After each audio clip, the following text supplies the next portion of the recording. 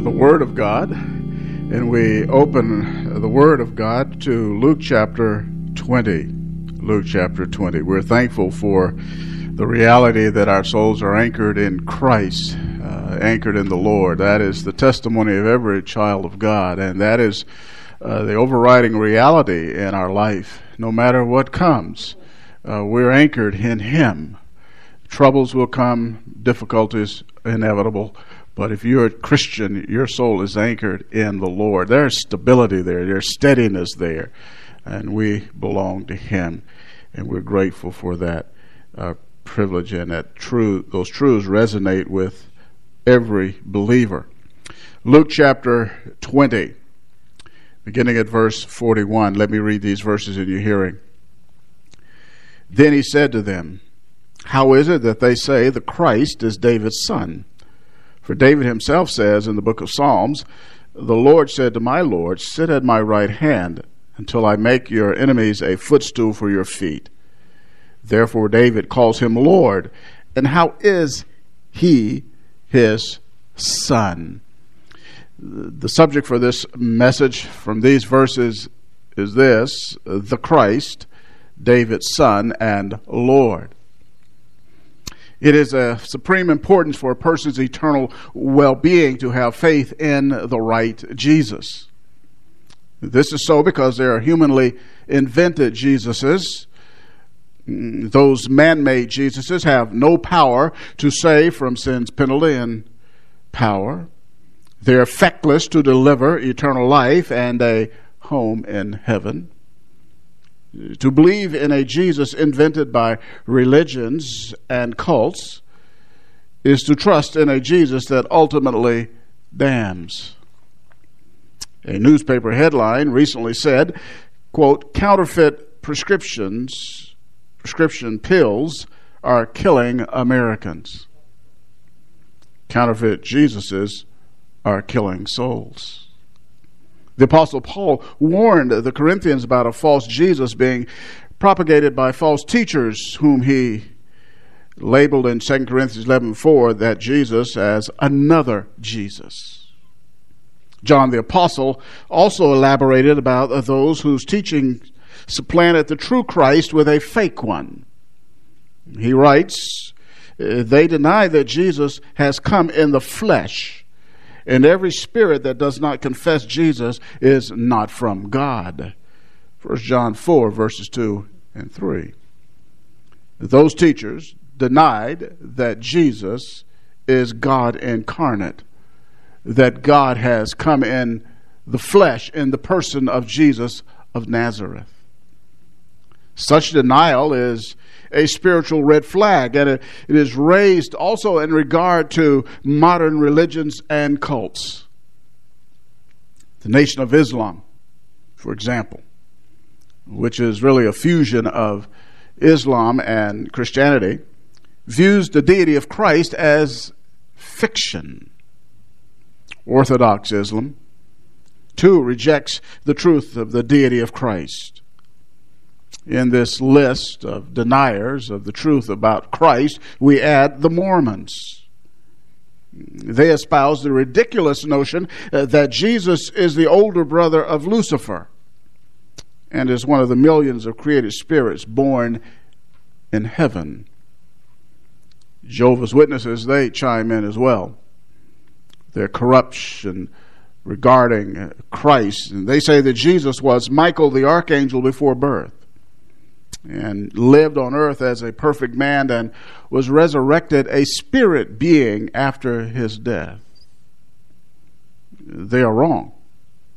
They're wrong on more than one count. That statement I just read to you about them, they deny the bodily resurrection of Jesus Christ.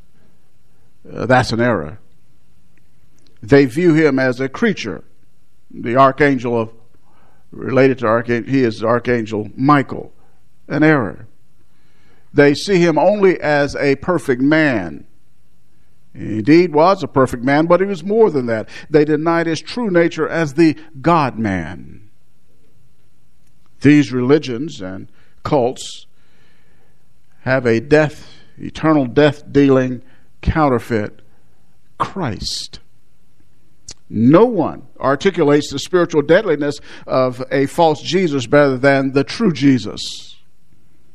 In John 8, verse 24, our Lord was unambiguous. He was crystal clear when he said these words, "Therefore I said to you that you will die in your sins, for unless you believe that I am he, you will die in your sins." End of our Lord's quote. Jesus, in that verse, asserts his deity with the words, "I am." The English translation says, "I am he," but the pronoun he is not in the Greek. It is added by the translators. And it's just simply, Jesus said, "I am."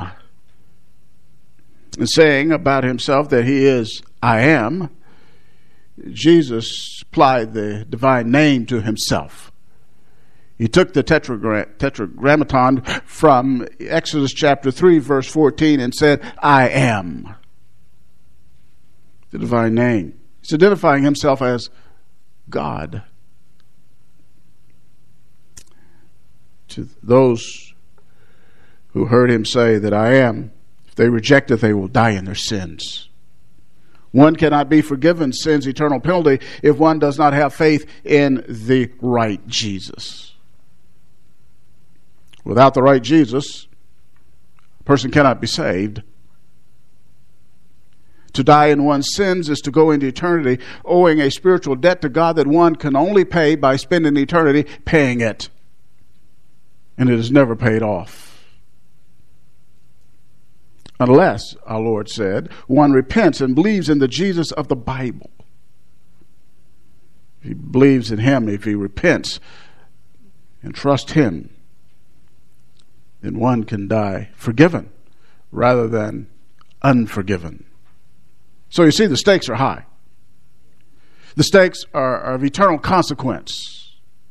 It matters who Jesus is. It matters if you have the right Jesus. That's why it's important when people say, "I believe in Jesus," tell me, who is this Jesus you believe in? There are a lot of Jesuses out and about, and I could go through a list of other things that people represent Jesus being, and he is not. Stakes are eternal. Interestingly, Jesus, as you know, he was addressing the Jews of his own day, and they have historically rejected the deity of Christ. Even to this very hour, they reject him as being God in human flesh. In fact, some of the things that Jews say even currently are blasphemous about Jesus. They even used the Hebrew name for Jesus, and they shortened it to make it a term that is derogatory. So when Jesus in his day was speaking to them, they expected a mere human Christ, a mere human Messiah, a warrior king who would deliver their nation from its enemies. But Jesus shows that they were profoundly wrong in believing the Messiah was simply a mere man. Yes, he was a Davidic descendant. Yes, he was a man, but he is more than a man.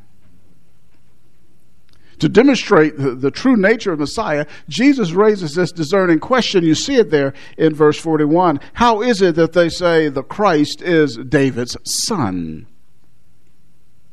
The they there refer to the scribes and the Pharisees who promulgated this reality about the Messiah. Indeed, he is David's son, because after all, there's the David's descendant is going to sit on the throne of Israel, have an eternal throne, he'd have an eternal kingdom. It's part of the Davidic covenant, 2 Samuel 7, verses 13 and 14. So that's true. But their understanding of Messiah's identity is inadequate. They're only half right. They were close, but not on target. And close, counts. In horseshoes and hand grenades. You can get the job done in horseshoes and hand grenades, but when it comes to who Christ is, you can't just be close. You got to have it right. because we already heard Jesus' words, one's eternal destiny hinges on having the right Jesus.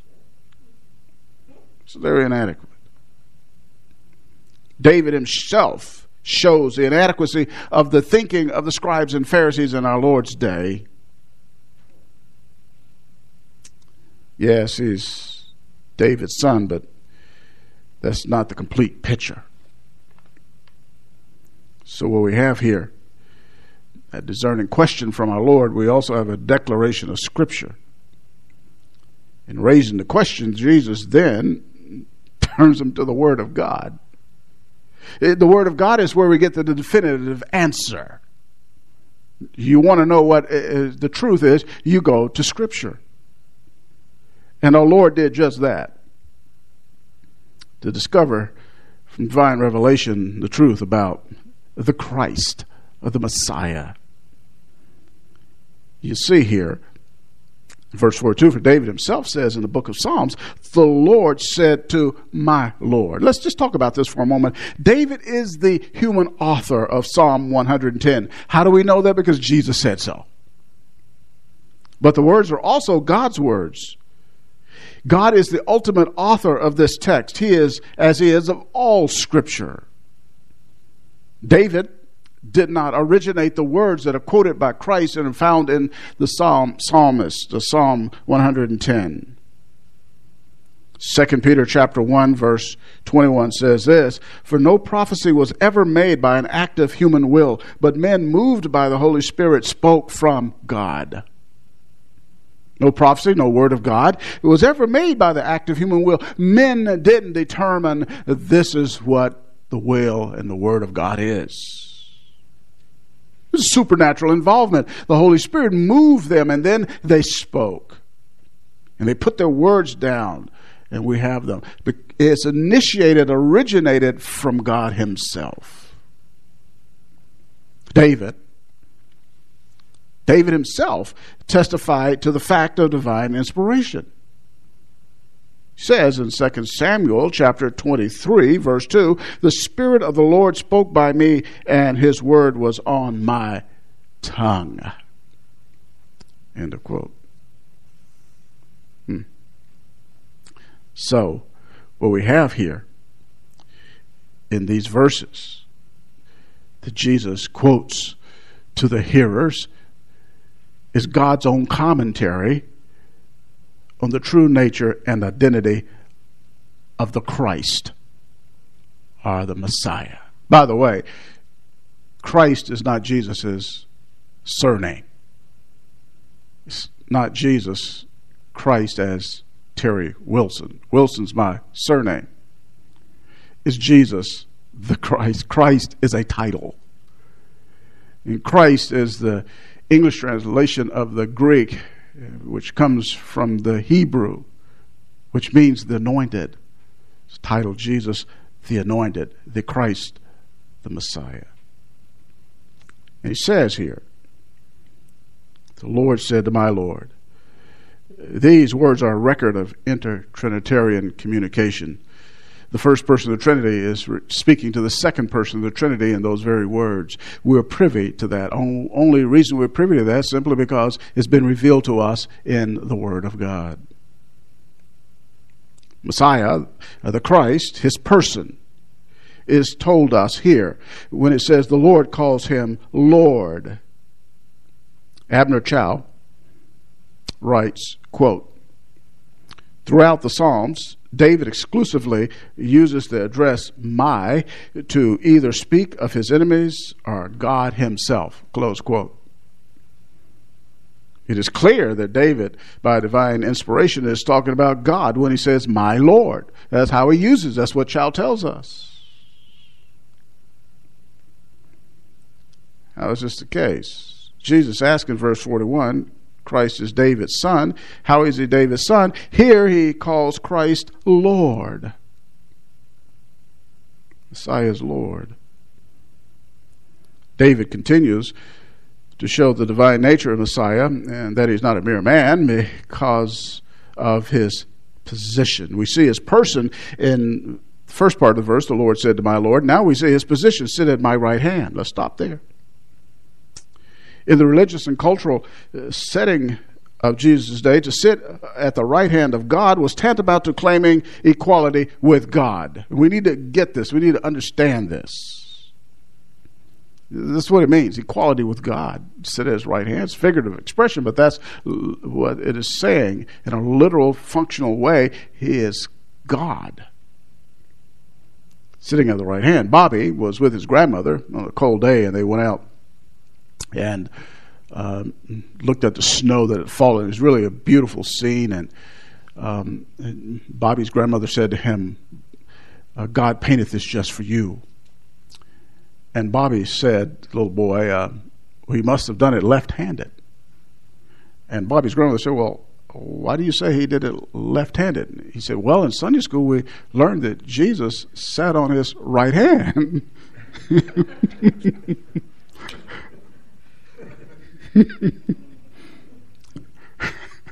Well, sometimes even grown people don't quite get it. He's not literally at his right hand as if God has a hand, as anthropomorphic expression, as we know. Simply equality with God. His position of power and authority. This means that he exercised the prerogatives or rights of God. No mere human being can do that. No mere human being can sit at my right hand. The Father would not say to a mere man, you sit at my right hand. Exercise authority and power. Have honor. No, not at all. That's why as Jesus quotes this psalm, and what this signifies is why he can ask the question in verse 41, the Christ is David's son. It's merely a human descendant. How can that be when he is called Lord? How can that be when the Father says, sit at my right hand? Verse 43. How long? Till you prevail. Till I make your enemies a footstool for your feet. This too is a figurative expression for conquest. And we encounter it in a literal action of this in the book of Joshua chapter 10, verses 24 through 26. As they were conquering the promised land under General Joshua, you recall, they were conquering people, conquering the nations that inhabited Canaan. So an instance of 5 kings that had been captured. And Joshua said, bring these 5 captured kings out. Conquered kings. And Joshua said to his military chiefs of war, put your feet on their necks. What that was signifying was their utter defeat, utter conquest. And that's what the Lord was going to do for the rest of Israel's enemies during the conquest of the promised land. And here in our text, the word is footstool. This symbolism is of an enemy lying in the dust so that the conqueror's feet can be placed on his neck. This verse, verse 43, is a prophecy and a promise. God the Father is promising God the Son, the Messiah, the Christ, that all of your enemies will become your footstool. They will lie, as it were, in the dust, and your foot, so to speak, will be on their neck. Total control. Conquest. Mere human being do that? Christ, Messiah, according to 1 Corinthians chapter 15, 25 and 26, will reign until he has put all his enemies under his feet. The last enemy that will be abolished is death. That's coming. Christ is going to do that. So, now, with the Holy Spirit's testimony about Messiah. We find that here in the psalm that our Lord quotes. Jesus asks a second question. It's found in verse 44. Therefore, David calls him Lord. And how is he his son? Answer that. That's what he is saying to them. They're running around, oh, yes, he's son of David. Jesus, the master theologian, the master teacher, he brings out the scripture and then says, now answer this. In what sense is he his son? We can answer it. We know. He is David's Lord and son. He is both God and man. It's who Messiah is. He is God. He is eternal, therefore. He is immutable. He is the creator. Everything that the Bible says about God in terms of his attributes that make him God, Jesus, Messiah, is. But he became a man by means of the miracle of the incarnation, the virgin conception in the womb of Mary, when the Holy Spirit overshadowed her. And a mind-boggling miracle that we'll never be able to comprehend. God reduced himself to a human being, yet remained God. The eternal entered time. He became dependent baby, yet he was still upholding the universe because he's God. You say, how can that be? Ask me about 150 million years when we're in heaven, and I'll tell you I still don't know. It's beyond us. So the Messiah is. In the book of Isaiah, the 11th chapter, if you'd like to turn there, I want to show you something.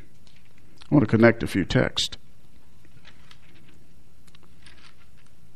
Isaiah chapter 11.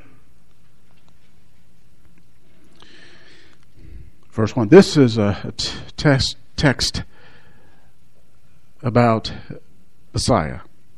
It's about his reign. He's the branch.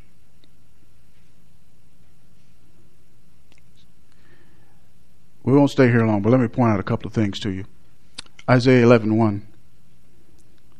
Then a shoot will spring from the stem of Jesse. Let's stop there for a moment. Let me explain. There's imagery of a tree. This shoot in this image which come from Jesse. Jesse is the father of David. You recall that. And a branch from his roots will bear fruit. This is a prophecy about Messiah. He comes from Jesse, the father of David. So he's in that line, that lineage. But there's more. Chapter 11, verse 10. Then in that day the nations will resort to the root of Jesse. Did you see that? The root of Jesse? He springs from him, but then he's also called the root. Let me put it to you like this. Messiah, or Christ, is the root cause of his own family tree. You get it? He's the root of Jesse. There'd be no Jesse if there were no Messiah who caused it to be. He comes from it, but he also started it. That's who he is. You say, well, that's just your interpretation of this image. How do you know that's really true? Oh, I'm glad you asked. Go with me to Revelation 22. Let me show you something.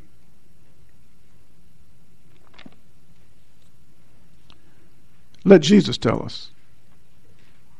If you don't believe Isaiah, and you should, because what Isaiah wrote is the Word of God, inspired by the Holy Spirit. So it's true, but this will help you further. Revelation 22.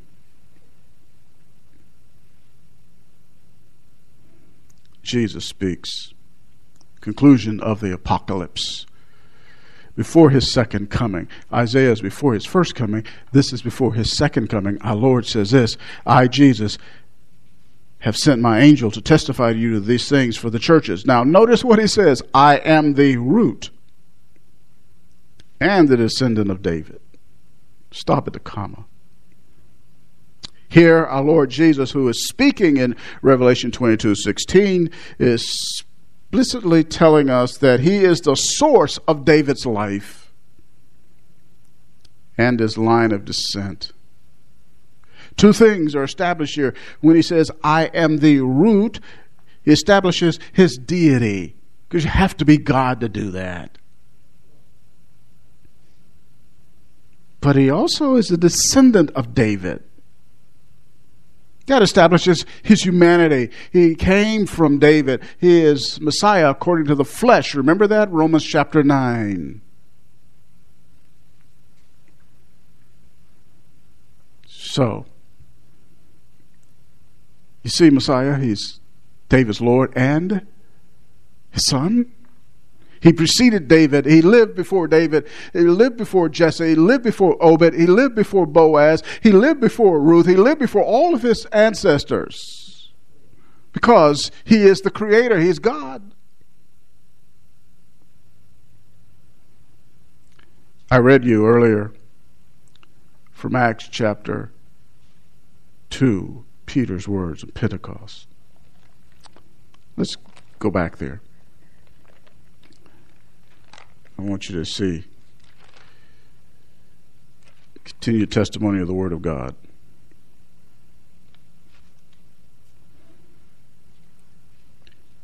Acts chapter 2.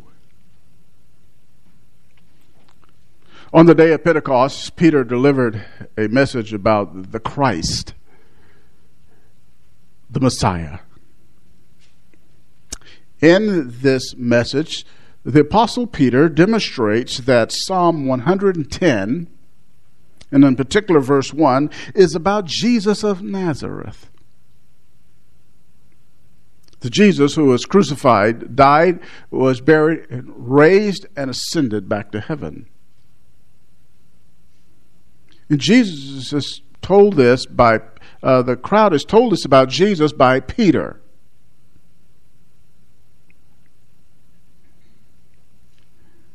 We see it in Acts chapter 2, verse 34.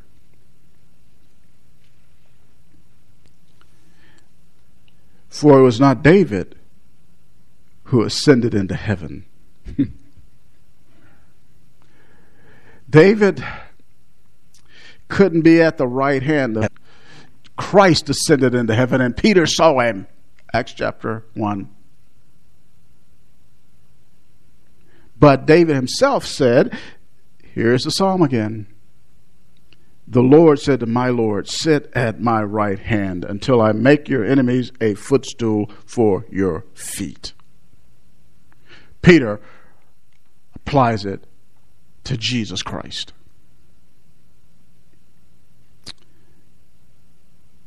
Look what he does, verse 36. Therefore, let all the house of Israel know for certain that God has made him both Lord and Christ. Then he indicts them. This Jesus whom you crucified. Jesus is the Messiah. Jesus is the Christ. Messiah is divine. Messiah is the God-man. If you're a Christian, a genuine Christian, you believe this about him. I was thinking last night how I came to understand this. I remember as a teenager somehow along those, I knew this, and I don't really know how I came to understand this. Somehow in reading and teaching or whatever, being taught, I came to understand Jesus is God.